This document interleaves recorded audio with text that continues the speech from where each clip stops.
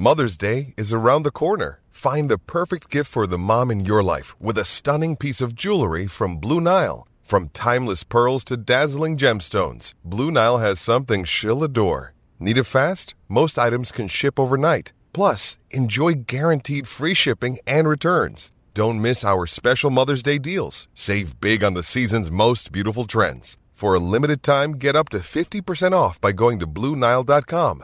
That's BlueNile.com. Great form by you hitting play on this podcast. Now, check out Same Racer, the brand new racing app for same race multi-tips. Same Racer.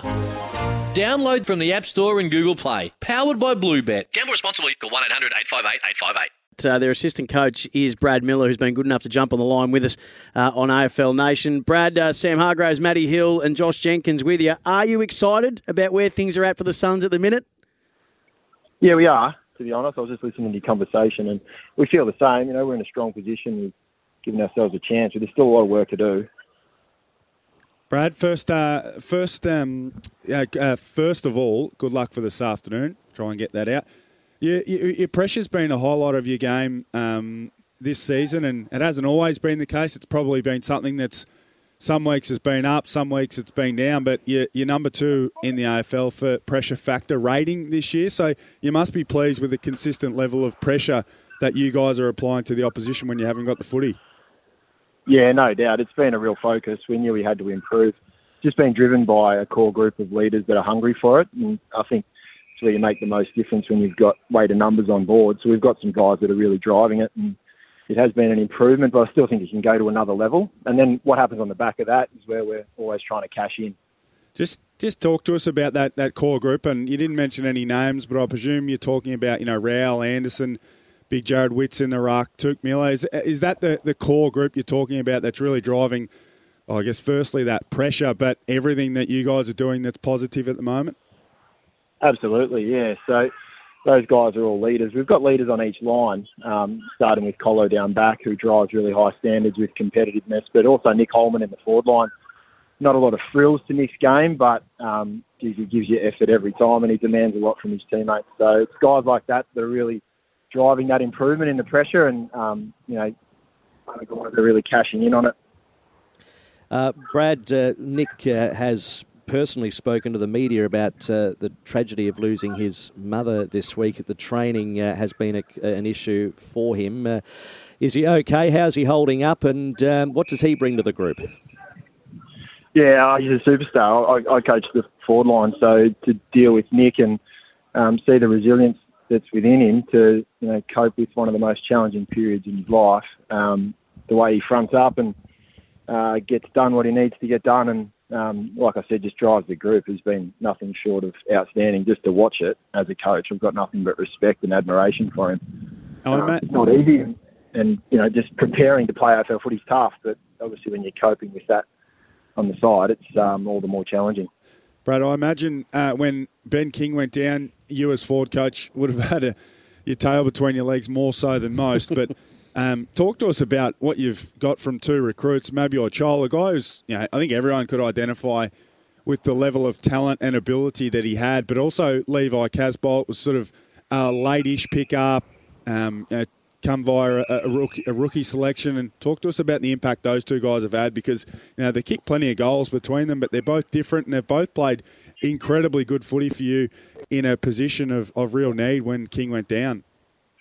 Absolutely, yeah. No, definitely exceeded expectations from the start of the pre-season campaign to what we're getting now, definitely. We always knew Levi Casbolt's been a good player. He's been rock solid for Carlton for a number of years, and he's always given a genuine contest in the air, which he's just been able to do. We're playing more of a direct brand of footy, which suits the way that he plays. And he's also, it's not taking contested marks all the time, even though it's a part of it. It's what he's doing for Benny Ainsworth and Isaac Rankin in bringing the ball to ground, which has been probably the most impactful. And then, like you said, Marbiel is he's just a rare talent that almost grows a leg once it hits the ground. So he's a threat in the air, but once it hits the deck, he can almost explode out of traffic and kick those mercurial goals that not all blokes that are 200 centimetres can do. Hey, Brad, just on Isaac Rankin. So fascinating. He's got every bit of talent that you could hope to have in the world. And some analysts of the game have pointed out that maybe has the work rate been there, or does he contribute enough in other facets of the game over the very brief journey so far? Because he's still in his infancy of what we expect is going to be a long career. How much work have you done? Because I was surprised when I look back at your numbers of going into the North Melbourne game that, well, there he is leading you for goal assists and score involvements, and you think, oh, hang on a minute, and tackles inside 50, and you go, oh, okay. So you've clearly done a lot of work with him about expanding his influence and where he can influence when he might not be kicking the goal himself, but what can you do otherwise? What can you take us in behind what you've done there with him? Yeah, Isaac's still young, so he was still figuring out ways to impact the game when he wasn't hitting the scoreboard, So as a young player develops and works out their value in the side when they're not kicking goals, I think naturally he's just found what his teammates respect. He's got a lot of accolades within the four walls on games when he probably hasn't kicked 2 or 3, but he's actually created opportunities with those score assists, and his play up around the stoppage to create an opportunity for someone else has really been celebrated in the group, and I think he's grown a leg with that. He's actually got a lot of confidence out of being recognised for those moments. So he's learning and developing in his own game, and I think he's put a bit of consistency together over the last 5 weeks, and it's been on the back of his training standards and work rate. But he's also, he likes to have fun. He's a bit of a scallywag, so when he's got that spring in his step at training, he works hard, but he does it in a way that is very unique to Isaac, and I think he's playing good footy on the back of it. Brad, good clubs are not just the 22 that play. There's 25, 28 guys who can contribute, and we can hear the VFL game going on in the background. Rory Atkins has had 34 disposals, a guy who I've played plenty of footy with. He signed a long-term deal to go up north. It hasn't quite worked out for him. Where is he at? And another guy who I also played with, this is his first year up north. He's had 27 touches and a goal, Charlie Constable. Where do those two guys fit into the mix, if at all? Yeah, so Rat had some key things that he had to go back and work on. It's been great to see. He's played off half-back today for the majority of the day, and he's just acted like a quarterback. He's controlled the play and been really mature and showed his experience. So it's a good step forward for him. And Charlie's played it on ball, and his ability to find the footy around traffic has been outstanding. It's been consistent throughout the whole VFL season.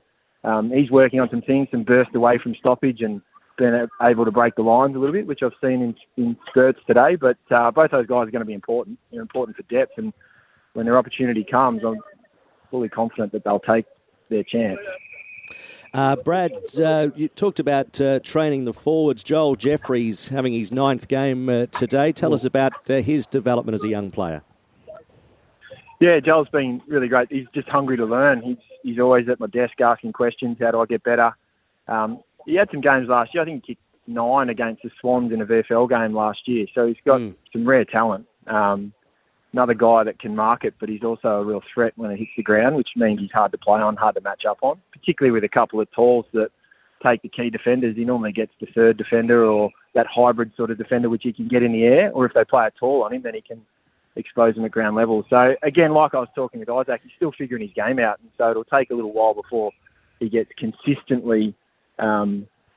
we saw him kick 5 goals against the Bulldogs.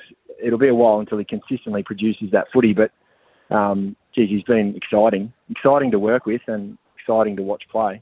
I, like many, Brad, before we let you go, speaking to Brad Miller, Gold Coast Suns assistant, am a card-carrying member of the Touk Miller fan club, but have been for a while since he got up there. And I was of the mind that when the story came out years ago that he had spoken up in a leadership meeting about players who will they or won't they leave. And he said, well, make your mind up, either be here or don't go. Words paraphrasing, of course. Some people said, oh, no, well, that might be just getting ahead of him. So I loved it because it showed that that's a guy who has bought in unequivocally.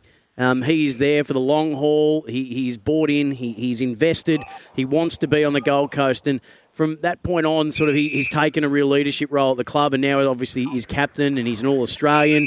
He seems to be a standard setter. He's the catalyst of culture. That's what we know from the outside. Tell us what we don't know about Touk Miller from an inside point of view. Well, yeah, what you see is what you get. Like, I'm actually genuinely impressed. He's probably one of the most impressive characters that I've come across in my time in footy. everything you said is true there. He just drives standards. He expects a lot. He communicates clearly. Sorry about that. He's kind of like a machine with his two-way running. So the way that the guys see him run defensively just sets the example. And then his training standards, he obviously drags guys with him. So I don't know if I can shed any light on what you don't know about him, because it's pretty much what you see is what you get.